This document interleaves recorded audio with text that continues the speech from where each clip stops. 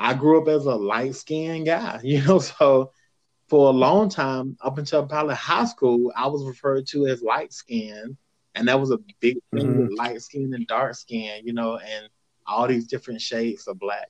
So I think way before you get into the concept of race, you almost have to talk about colorism in the black community, how that divides the community already. Yeah. So then when you look at the stuff that's going on now, with protesting, in the Black Lives Matter movement and things of that nature, I can see how some people don't even view the movement as something real, because I think a lot of times when they look at the Black Lives Matter thing, they all automatically, I think they're looking at colorism, and I don't think they're looking at it as a selective group of people. I think they're really just looking at this particular people, because there's been so many experiments. The black doll and the white doll experiment. Mm-hmm. The darker the Mm-hmm. doll was, the badder the doll was. So Mm-hmm. it's Yeah, the one where young children were asked to just if say which doll would be the good doll, which is the nice doll, Mm-hmm. and those, is that what you're talking about? Mm-hmm. Yeah. yeah. So I think you have to look at colorism first, within the black community, and then you can look at uh, Black American versus African American. But for me personally, I just dropped the African part off because I don't identify with being African American at all. And have nothing against the continent of Africa. Mm-hmm. Uh, I haven't studied it enough to say that all life, comes from Africa, even though Mm-hmm. there are a lot of teachings that says that all life comes from Africa. Even Jane Elliott, she talks about the closer to the equator, the skin complexion is dark. The further Mm-hmm. you get away from the equator, the skin complexions are lighter. And Yep. and that's what we technically, there's no such thing as a white person. It's just a lighter version of a black person or something. How she Mm-hmm. has it, but I just think you have to look at. I think colorism plays a huge part in Black America way before we get to the African American parts of it, because I can't, when people say if am I African American or not, I always quick to correct them and say no, I'm just black. So Yeah. Yeah. But and it's funny that you should say that, because in talking about colorism, and me knowing you personally and considering you, pretty fair skinned, to say, no, I'm just black, like in the African American community or in the black community, it almost doesn't equate, because your skin is so fair and you're saying, oh, Mm-hmm. I'm black. No, no, you got something else in there. It's like, Yeah, well, that's like I was reading something recently that was really interesting. It was talking about how all these ancestry tests are so popular mm-hmm, right now, and most people that think of themselves as quote unquote white, mm-hmm, are only approximately 80% white, and people who are think of themselves as mm-hmm, black are only about 80% mm-hmm, black. It's interesting. So it means that for most of us, we might be the majority of one kind of racial identity, but very few people, we're all a bunch of mutts yeah, basically. And the more that like for a while there, the ideas of race is not integrating as far as relationships and marriage and stuff mm, is becoming more antiquated. There's more and more racial mixing now, and it's getting to the point where I read another article that was really interesting where the author was a black male, how he identified, but he was making the argument that the idea of race is becoming more and more outdated because of those things, because the way that we're mixing, there's more, because we all have so much of everything in mm-hmm, us. We might look a certain way, but we all have all kinds of different, our ancestors come from all parts of the world. And the more that people integrate, the more we're working toward a kind of an average, like at some point in human history, I could easily see, humans just kind of having a similar look across the board, regardless of what part of the world they're from. You know, as the human race kind of becomes more integrated together. What are you talking about? Like how people say all Asians look alike or something like that? Yeah. So yeah, because you have like and it's interesting. I was thinking about what you said, Antonio, about your ancestors. How, you know, your ancestor, your family line went back from Ireland, and at a certain point, you know, your ancestors were all white until one point where you had, you know, one of your ancestors had an interracial relationship with, you know, with a black female, and from that point on, and I'm sure at that time they would have been, you know, the children would have been viewed as, you know, quote unquote black, so they would have probably married within that community. But I don't know, have you ever wondered like how things might have been different if your ancestors had chosen a little bit differently? Maybe if, you know, one of, you know, the person, the child that you were related to directly from that relationship would have identified more as white, or like decided to, you know, get married to a white person, and it would have been, you know, very different. I don't know. It's really interesting to me how the whole racial things work out. How there's chance when we go back through our family lines, you know, this person did this and this person did this, and kind of changed things for a lot of people. I don't know how I would have felt about it. I don't know if I never thought about if that had to happen. If that happened, like what would have happened to our little family? I don't know. Never thought about that. That was never. That's something I never thought about until now. You know, what happens if one of those kids identify more closer to white than black, and then, you know, you don't necessarily have, you know, this version of Antonio today anyway. It may be a version of Antonio, but it may not be this version. Mm-hmm. I don't know. I never thought about that. That's an interesting concept. You know, what happens if they had went another way? Yeah, and as people mix too, like you're talking about the features, you know, like whether it be skin color, even like you pointed out with, you know, Asians, you know, we people in the West, you know, we look at, you know, Japanese and Chinese and Korean people, and, you know, they have a slightly different shape to their eyes, and so we kind of think of that as stereotypical Asian. But, you know, that's a thing that could, as, you know, people become more and more integrated together, that could kind of start to fade away, or at least reach kind of a we say like an average or something, you know, like where I think differences, I guess what I'm imagining as time goes on, I feel like physical differences like that are associated with race are going to become less and less prominent among most people. Wouldn't that have to be? Wouldn't that take place over a few hundred years though? That would be. Oh yeah. I'm not talking about like next Tuesday or anything. Yeah, not next year. I'm talking about over the next few centuries, maybe. Yeah, like it's not anything that would be happen quickly, but you know, it's really only been within the last 100 years or so that people have been the you know, I guess where people have traveled all around the world for business and things like that. You know, up until like commercial airlines, you know, flight, there was people, if you wanted to travel to a different country, that was a huge deal, especially if you were crossing an ocean. You had to get on a boat, and it'd take months to do, and you might not survive it. You know, it was a big deal. But now people just travel. You know, I could get online right now and buy a plane ticket, and I could head down to Jacksonville tomorrow morning, and I could be in China, you know, by tomorrow evening. Yeah, I could be in somewhere in Africa. I could be anywhere. And it's like, as people do that, you know, people travel for business and leisure, and the world, you know, what's the phrase? They say the world's becoming smaller. Yeah. So people are less, it used to be that people, relationships, I guess, were based on geography, probably more than anything. You know, before there was airplanes or even cars or trains or anything like that, you know, the person that you ended up marrying was going to live within a few miles of where you did. And so, you know, over time like that, I feel like physical characteristics begin to develop.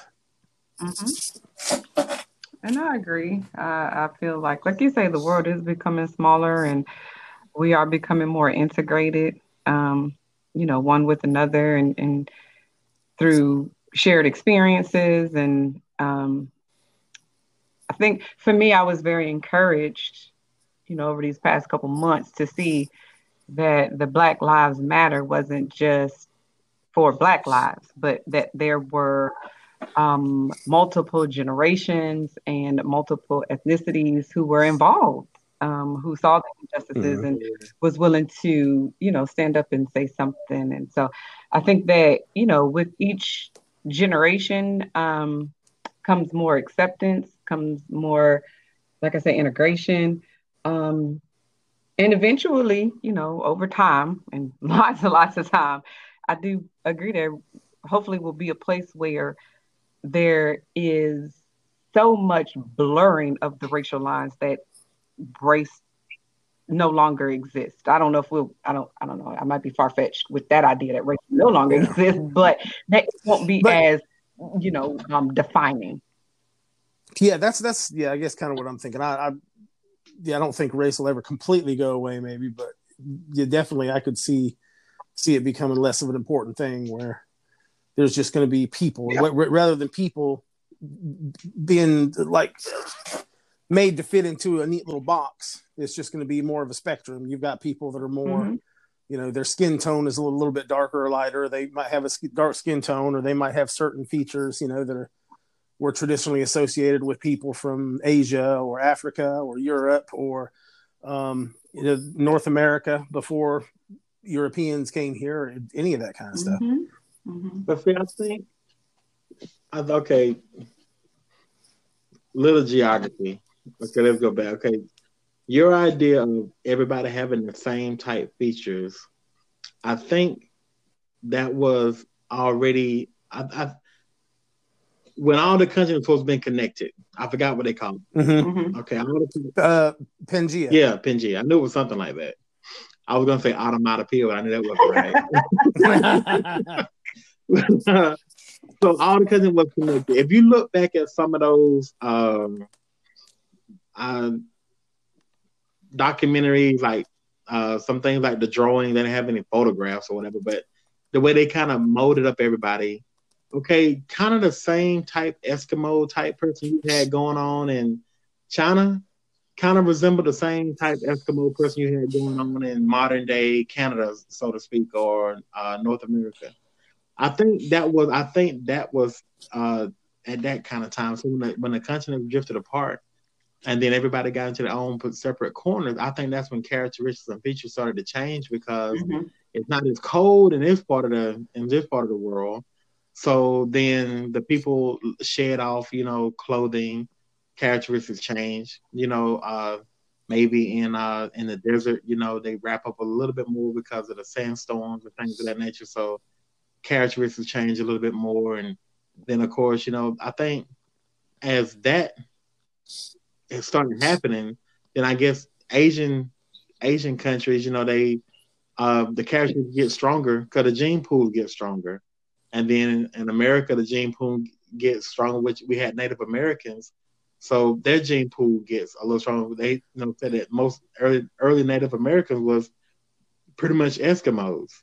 So yeah, well, most of the people, they know there was the land bridge, but I definitely I know what you're saying as far as the certain characteristics becoming stronger as they were selected for within small communities. But I don't know about the Pangea thing though, because that was, you're talking about like 200 to 300 million years ago. That's before Homo sapiens even existed.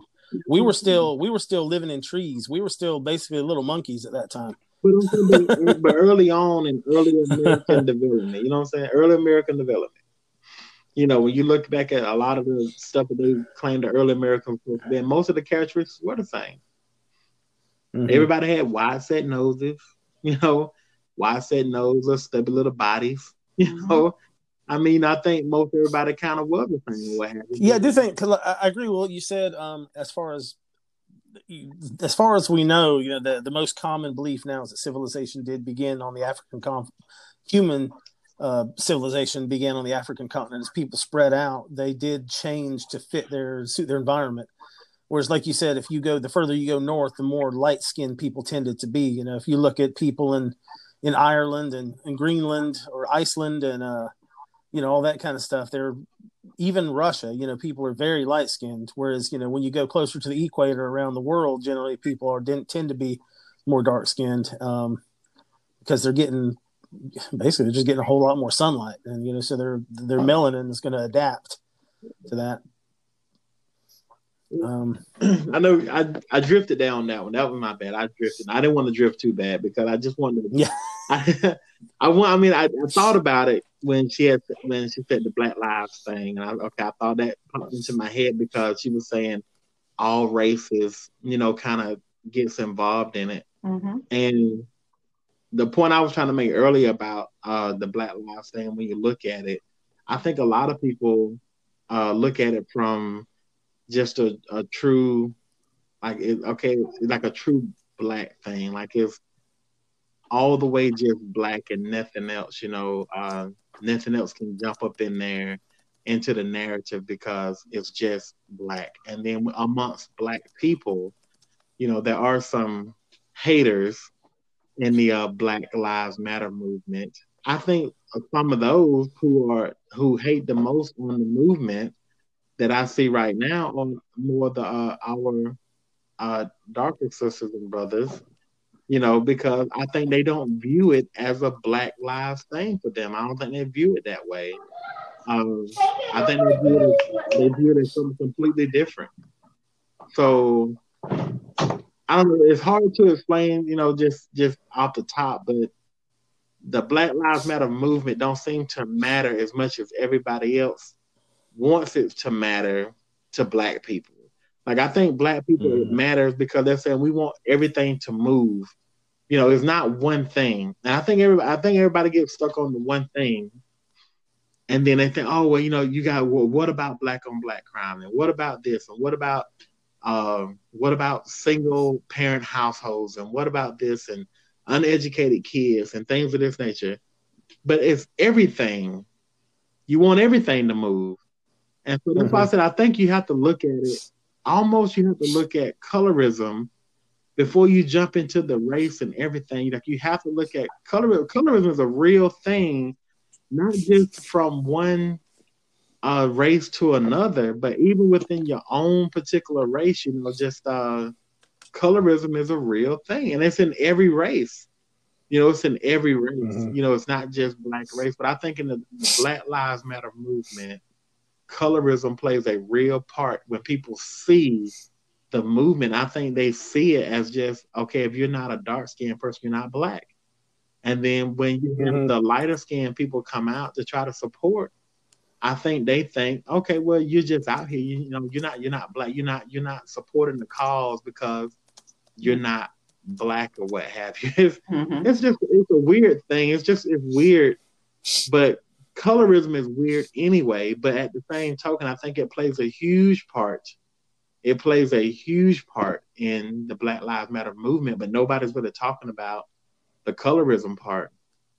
Nobody's really talking about it, but they bring up issues based on colorism. When they talk about stuff like the black on black crimes, and they talk about uneducated kids and all this other stuff that go around it, those things are part of colorism, but they don't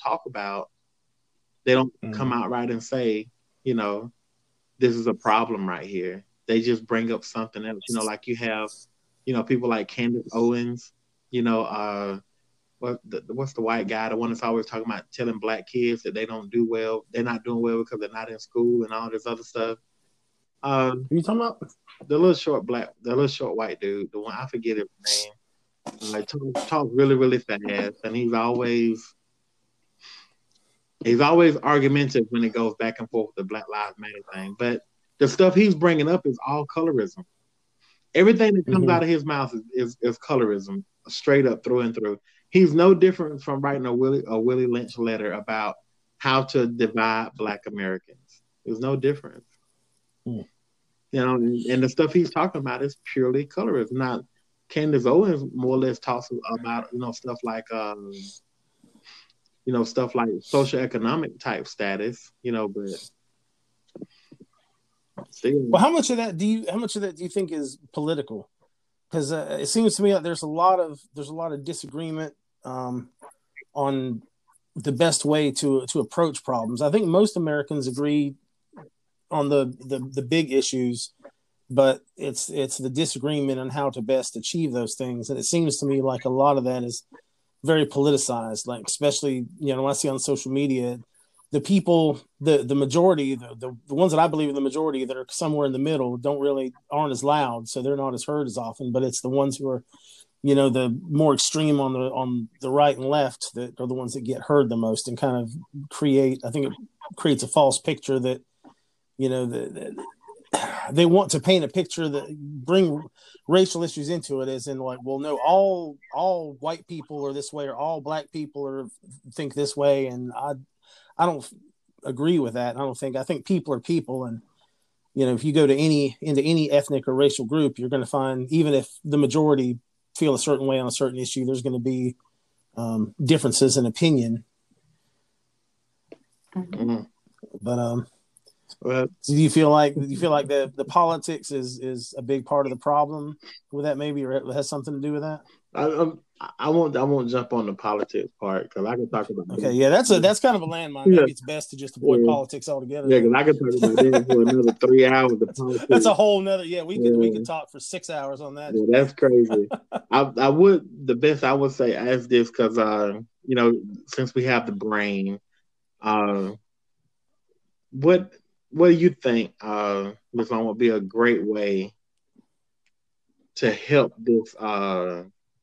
this movement here? Like, which way do you think would be the way to help everybody understand what it means to have the Black Lives Matter, or even see the problems that are going on right now? Honestly, I guess to break through that barrier, like you say, of colorism, and to help the movement along, my opinion would be to show that this is a problem for everybody. Yes, it happens more in the Black community. In particular, I'm talking about like police brutality. So technology has helped the movement along a lot, because I think that, traditionally it's just been not a believable idea that this was going on. Mm-hmm. I would probably say that too. With the technology, I was looking at some stuff last night.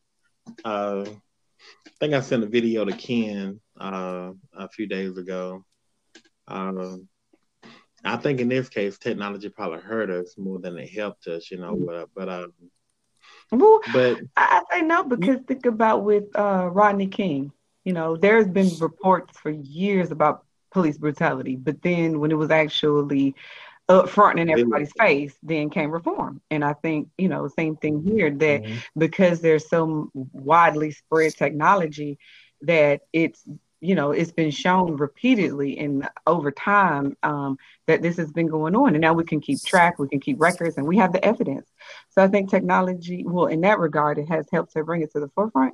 But I would say, even more than that, showing that it is not just a Black issue. Yeah, Black Lives Matter, because it happens more in the Black community. But honestly, I feel like when the people are shown that it's in their own backyard, then that's when people start to stand up and take action. I mean, I appreciate those who have taken heart to the cause of Black lives. But if you start showing, like, I'm gonna be honest, if you start showing white people getting killed like that, I think there would be more of an uprising. Because we are the minority. Well, why is it that you think, Lakita, that's not shown more? Because it seems like there is a lot of that going on, and I know I see a lot of it on social media, and the people that I see sharing on social media are angry because they say that, look, this isn't just a Black problem. This is a problem that involves a lot of people. However, it's only Black people that get attention, and they're angry because they feel like, well, what about this person? What about this person and this person? There's like instance after instance, but it's not. Those aren't. They're not televised. Front, so they're not televised, and that's why I say that it is because of being a minority, and because of historically the social injustices, and because we do have a pretty big platform for dealing with social injustices. We got some pretty good leaders who, stand up and speak out for our community. But I don't see, on CNN where there's a young white guy who, ends up with the same fate as the young black guy. That's not televised. Yeah. And I think that if it became a human, or if it became a societal issue, then as a society, I think, that would help to get more movement behind reform. Well, do you think that maybe the reason is just because it's more because the news outlets right now are, their purpose is to make money, so they want, especially with the age of the internet now, where everything is most people get their news online rather than on television, so it's all clickbait. They want to have stuff that's going to get people, they want things that people are going to click on. And right now, the racial injustice is at the forefront of our national consciousness. So the things, when there's a black person that's getting mistreated by police, it gets people's attention. However, there is lots and lots of cases where it is lots of white people that are, having the same fate like you described. But do you think that maybe it's not because that's just not where the attention is right now? They feel like that's not what's going to get people's attention? Yeah, it's not going to get people's attention, but I say that it's actually deeper rooted than that. I think it's more for the emotional reaction. I know that, throughout, history and years of dealing with inequality and things, they draw on people's emotion. And so if you look at decades and getting up to now, it's like, oh man, look at how badly the African-American community has been treated. Look at the brutality from the African-American community. And then too, now it's even extended to the Hispanic community. And so it essentially basically is racism. I'm gonna be honest, it's just racism, because when you think about looking from what we call like the white man, and the white man's always trying to keep somebody down. And so I'm not gonna say nobody, it's going to be rare to get a strong emotional reaction from that kind of footage from a Caucasian or a white guy being mistreated, because they're the enemy. They're the one that's always top. They're the one that's ahead. And so, it's kind of not who cares, but, it's not as bad and it's not as emotional reaction when it's a minority. Yeah. If it's a majority, it's like, well, But at the same time, I like what you said a minute ago, that if that was put out front more for people to see it, then it would be more in the national consciousness and might be able to get more progress made.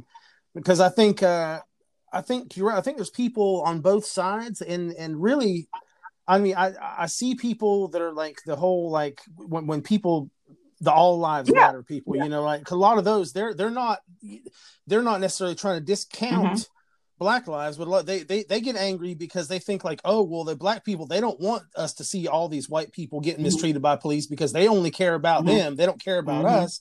And there's even this, I find it really interesting that you said that even among the Black people, it's not that they don't care about white people. It's like, oh no, we've had more of a history of oppression with this so that's more what they're focused on too. So people on both sides are more focused on it. But I think it's really interesting that if we could just maybe have more exposure to all of it, all people, and help the nation understand that this isn't a racial issue. This is more of a deeper issue, that there is, even if there's an element of racism to it, it's bigger than that. Even there's a bigger problem that needs to be addressed. Yeah.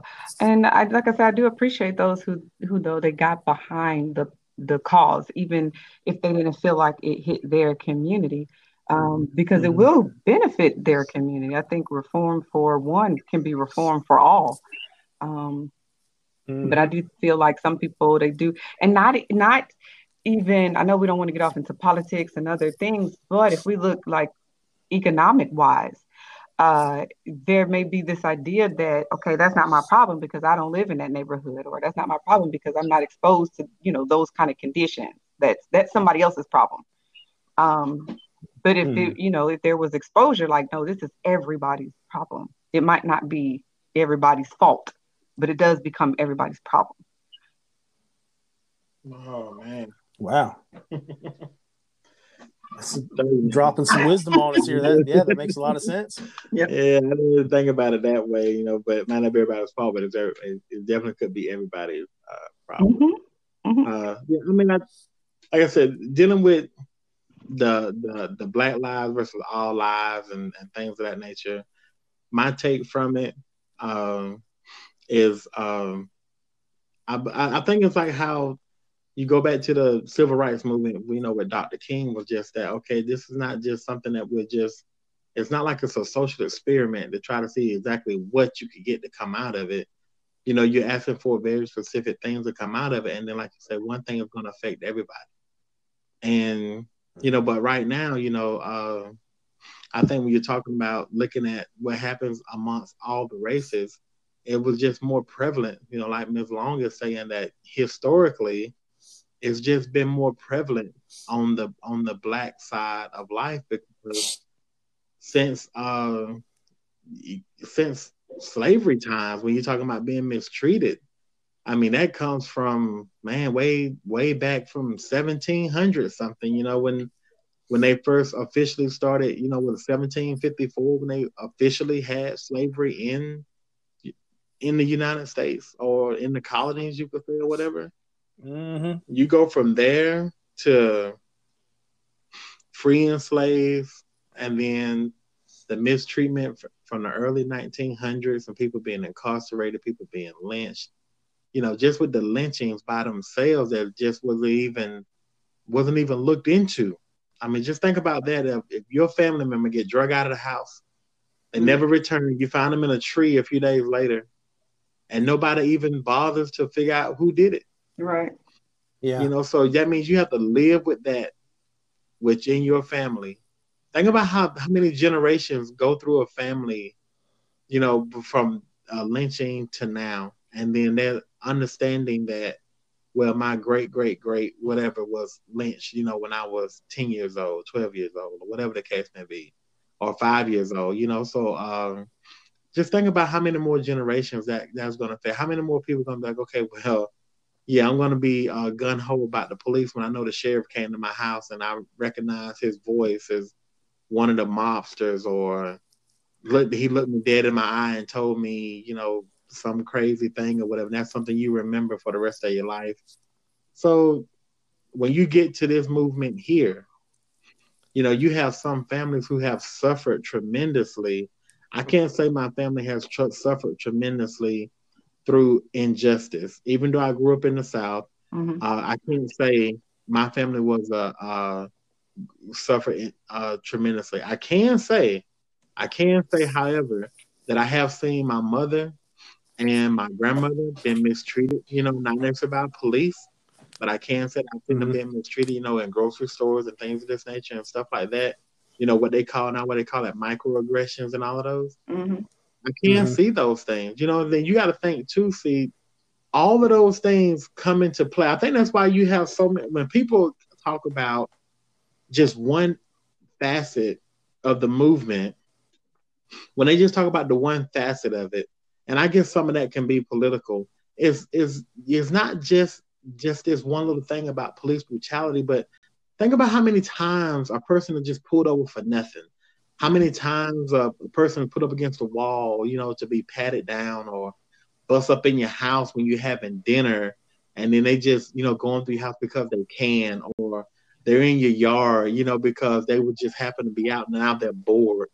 All of these little things, the stuff that's said to you, you know, when you're shopping, people followed in stores. When I was coming up, they had those huge mirrors in the corner of the stores.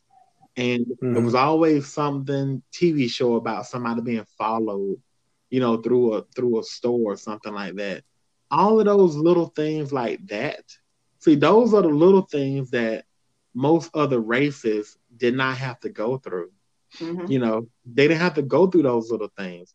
You know, when you're just trying to go out and go get groceries for the day, you know, and you got to pull out, because back then food stamps wasn't loaded on a card.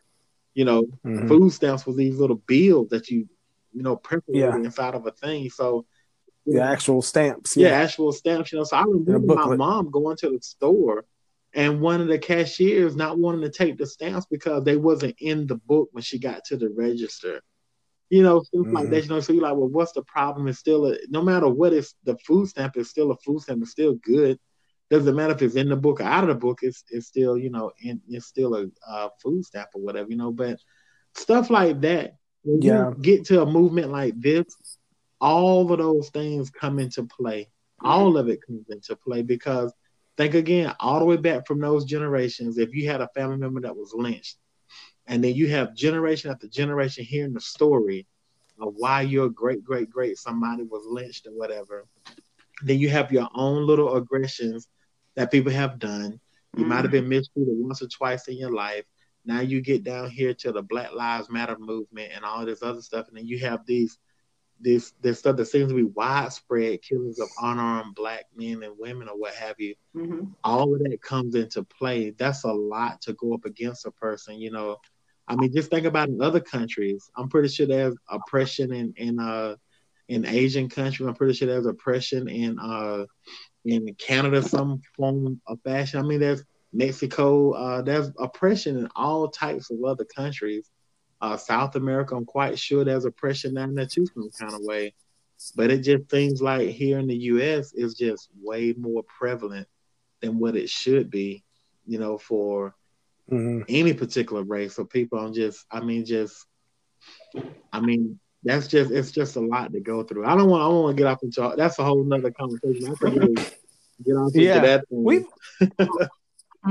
I'm curious. I would like to ask Lakita. I'll ask you a question. I'd like to take this back around to the social work aspect that so it's what we do. Antonio and I are social work master students, and we're trying to change the world. And so I feel like you made a really, really interesting point that I hadn't really thought of, and well, I guess maybe I have, but not in quite those terms. And I think a lot of other people might not have. That the reasons why when it comes to police brutality, that there's people extremes. There's like people on one side who are thinking, well, this is all that's all it is. All police do is they just jack people up against the wall and shoot them, and then you've got people on the other side who are like, oh, it's just it doesn't even exist. There's no such thing as police brutality. It's y'all are just making it up. And I think if you made a really good point that if all of these instances were brought to the forefront, regardless of the race, if people would maybe focus a little bit less on the race and focus more on the actual problem, then it wouldn't be just a problem for Black people or a problem for white people or a problem. It'd be a problem for America, for all of us collectively. And we might be able to get. So what I'm wondering is, what do you have any ideas of what would be the best way, or what maybe that social workers could do to try to affect change in that area? We obviously don't work for the media, so we can't dictate what the media. We can't dictate what the media shows, but I don't know what I'm trying to wonder what we can do. If there is anything that we could do in our own little corner of the world to try to help that problem. I would say, first of all, that I don't hold it against you guys that you went the social work route. I blame your parents. Thank you on that part. From professional counselors. And I would say that what you can do is to set the example and not make one instance more important than the other instance, that whatever comes across your plate, you deal with it with as much enthusiasm as you would any other, that you treat all cases that you manage, you treat them all fairly. And I would also say, though, to be very honest with yourself, when you do find that you have personal biases, or when you come across cases that, your history may dictate that you feel one way about it or another, to be honest with yourself, to stay under supervision, to have a resounding board, to, have that honest conversation with, so that you can approach each case with enthusiasm and with clarity and without the discrimination. Oh, yeah. I like that. Man, we are Can't say that. Antonio. If people start listening to us, man, Yeah. just don't know, man. We could change the world. I'm always surprised whenever we have conversations that, you know, I don't anticipate any problems to get solved. I just think, well, we're going to talk about this a little bit, and then, you know, by the end of an hour, we've, you know, pretty much come up with some solid solutions for things. And it's like, man, why don't the world just listen to us? Look, right, we just solving world issues right here 1 hour at a time. Yep. Yeah. Yeah. Of course, you know, that's not a quick fix, obviously, but I do like Lakita. I really, really like your recommendation for us to make a difference where we are. You know, it reminds me of a story I heard one time. There was a group of guys trying to move a grand piano. There's like 10 guys, and they're all standing around. They're debating on, well, no, we should do this. We should do this. Well, we should put some straps under it. We need to get a dolly. We need to do that. And they're all bickering and arguing with each other, and they're all standing around the piano. And then one of them says, I've got the solution. And he says, just lift where you stand. Mm-hmm. And everybody just where they were around the piano, and, you know, they could lift it. You know, and there's the lesson there being that, you know, if everybody just comes together and just puts the effort in that little, wherever their sphere of influence is, then you can get big things done. Absolutely. And in the social work world, you guys probably hear about the systemic approach. And that's that idea that it's not all on one. And, you know, the idea that the Black Lives Movement, you know, if it only just take Black lives to get it done, it's going to be a very hard struggle. But if each person, each you know, economic class, each race, each ethnicity, if each person, and I know we're getting away from politics, but if each political party, if each person lifted, like you say, where they stand, then systemically we can get more done than just one doing it. Absolutely. You're right about that. Mm-hmm. Right. Well, I see we're good stuff. An hour, you know, and I would, you know, have no issue continue on through the hour, but we do try to keep it at the hour. Yeah, we try to keep it because Antonio and I can talk. In case he hasn't told us, we could sit here and talk for the next 3 hours, and so we have to kind of monitor ourselves and say, okay, we need to we try to keep it under an hour. Once it starts getting over an hour, we're like, hey, we need to wrap this up. It's good stuff. I want to hope you know whoever's listening right now, hopefully they can gain something from it. Maybe enjoy it as much as we do. I know we enjoy talking about these issues and trying to put our heads together and solve things. And like you said, sometimes, you know, we agree, sometimes we don't agree, but I think it's important to be able to talk. And that's really when it's the most important. When people disagree on issues, we have to be able to talk to each other, and we have to be able to see each other's point of view. And I feel like that's so important right now, because I feel like that's a big part of what we're lacking in the world right now. Yeah, and I'll tell you, it's been an honor and a pleasure to be a part of this podcast, and just to be a part of this conversation. Very thought-provoking, and leaves me, you know, walking away with some motivation and some enthusiasm, and even considering my part of the world and the things that I do, and how, you know, moving forward, I can help and I can exert some change and like you say, my own part of the world. Well, awesome. Well, it's been an honor having you on here, Lakita. Thank you for being here. And really enjoyed it. Yeah, anytime. Well, feel free to definitely come back. So before we wrap it up, we try to leave with something on a good, positive note. So if you could round table, or we just leave it to our guests to do our positive note for the day. You want to leave us with something positive? A positive note for today. I will. I'll just put out there something. I guess I'll just go ahead and tie this all together. It's something that's really been on my heart and mind lately. Came after I watched Star Wars: The Last Jedi.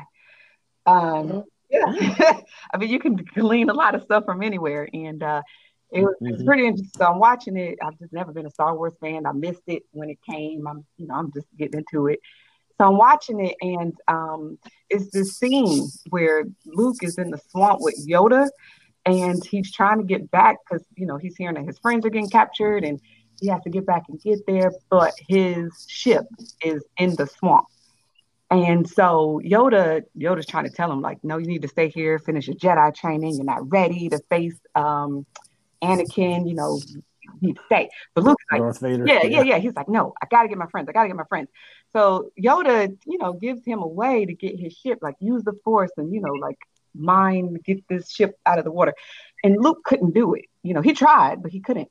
And Yoda stretches out his hand and he like raises this ship and sets it on the land. And Luke looks at him and says, I can't believe it. And Yoda looks at Luke and says, that's why you failed. And hit him real hard. I know. I was waiting for it. I'm a Star Wars fan. See, I know it's coming. I'm getting chills. Man, I know what she's getting to. It's so good. Man, it hit me hard because I'm like, man, how much? Just think individually, how much we may have missed out on because we failed to believe. And then thinking, even more along the lines of what we've been talking about society-wise, how much have we probably missed out on as a society because we as a society couldn't believe that it would happen or that it could happen. So, my words of encouragement would be to believe that it could happen. Oh, well, that's a mic drop. Right.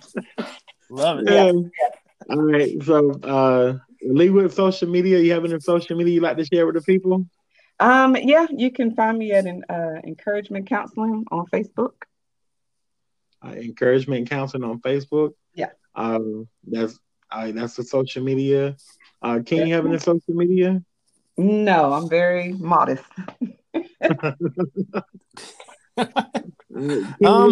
Yeah, you can look me up on Twitter at Kenny Obara 2112. That's at KennyObara 2112. Mm-hmm. My full name on Facebook, I'm Kenneth Wayne Obara. Mm-hmm. Look me up. Cool. All right, so of course, the podcast social media is Classroom 21. It's on Facebook. Mm-hmm. Anyone can join the conversation. The podcast is posted on the conversation. The podcast also broadcast at Apple Podcasts and Spotify.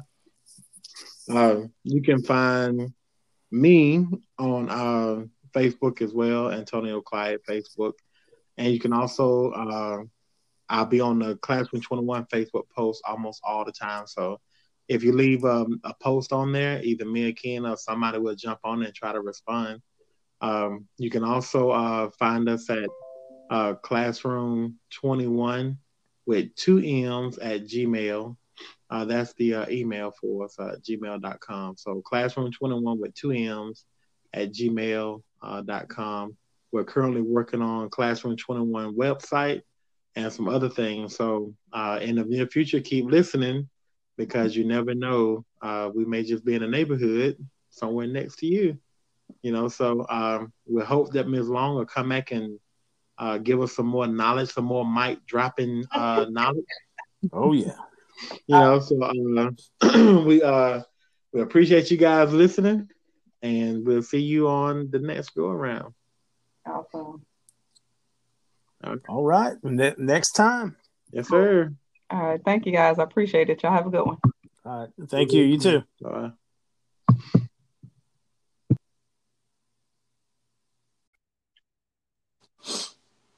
Hello, sir. Hello. Are we hearing each other okay? Cool. Yep, I can hear you fine. You hearing me? Yes. What does the background sound like? Perfect. I don't hear anything. All right. So as it should be. So you add the background music, huh? Okay. Well, that's another thing. Like the when you add the background music, can you make it fade out completely, or like adjust because that's another thing that I think it does. I don't think the music should be going the whole time. Well, I think you can fade it out. I think you can fade it out at certain times. The reason why we're trying to keep it all in there at the same time, because just in case there is something going on in the background, sometimes the music will cover it up. But I can play around with it tonight and see how it works. To see if I can, it's a lot of different little tools on editing tools they have. I haven't messed with all of them, because I don't want to mess up the recording in case I put something that I can't take on. Gotcha. So cool. Well, heck, mess around with it, man. I guess like worst case scenario, if you mess it up, then whatever, you mess it up, and we've lost one of our conversations. But all right, well tonight I mess around with it and see what happens. So you want the music to just fade out after the introduction of the topic? Yeah, I think so. Yeah, I think it'd be better for the main body of the conversation to not have music. All right, I'll do that. I'll definitely do that. Or if there is, be down so low that you can barely hear it, because it's kind of, I feel like it's distracting. Most podcasts don't have music, and they might have a little bit at the beginning and the end, but not during the meat of the conversations. All right, well then I'll look at that tonight as fading. I think it is when it says fade something or fade in or something like that. It's like a PowerPoint type thing where you can. Oh, cool. I'll check it out tonight. I'll mess around with it tonight. Awesome. So you ready? Yeah, I think so. All right. Well, we take our pause, and when you come in whenever you want to, I normally do 10 to 12 seconds because when you get ready to edit it, I can see that gap really well at 10 to 12 seconds. All right, sounds good. I'll give it about 10 seconds then. All right.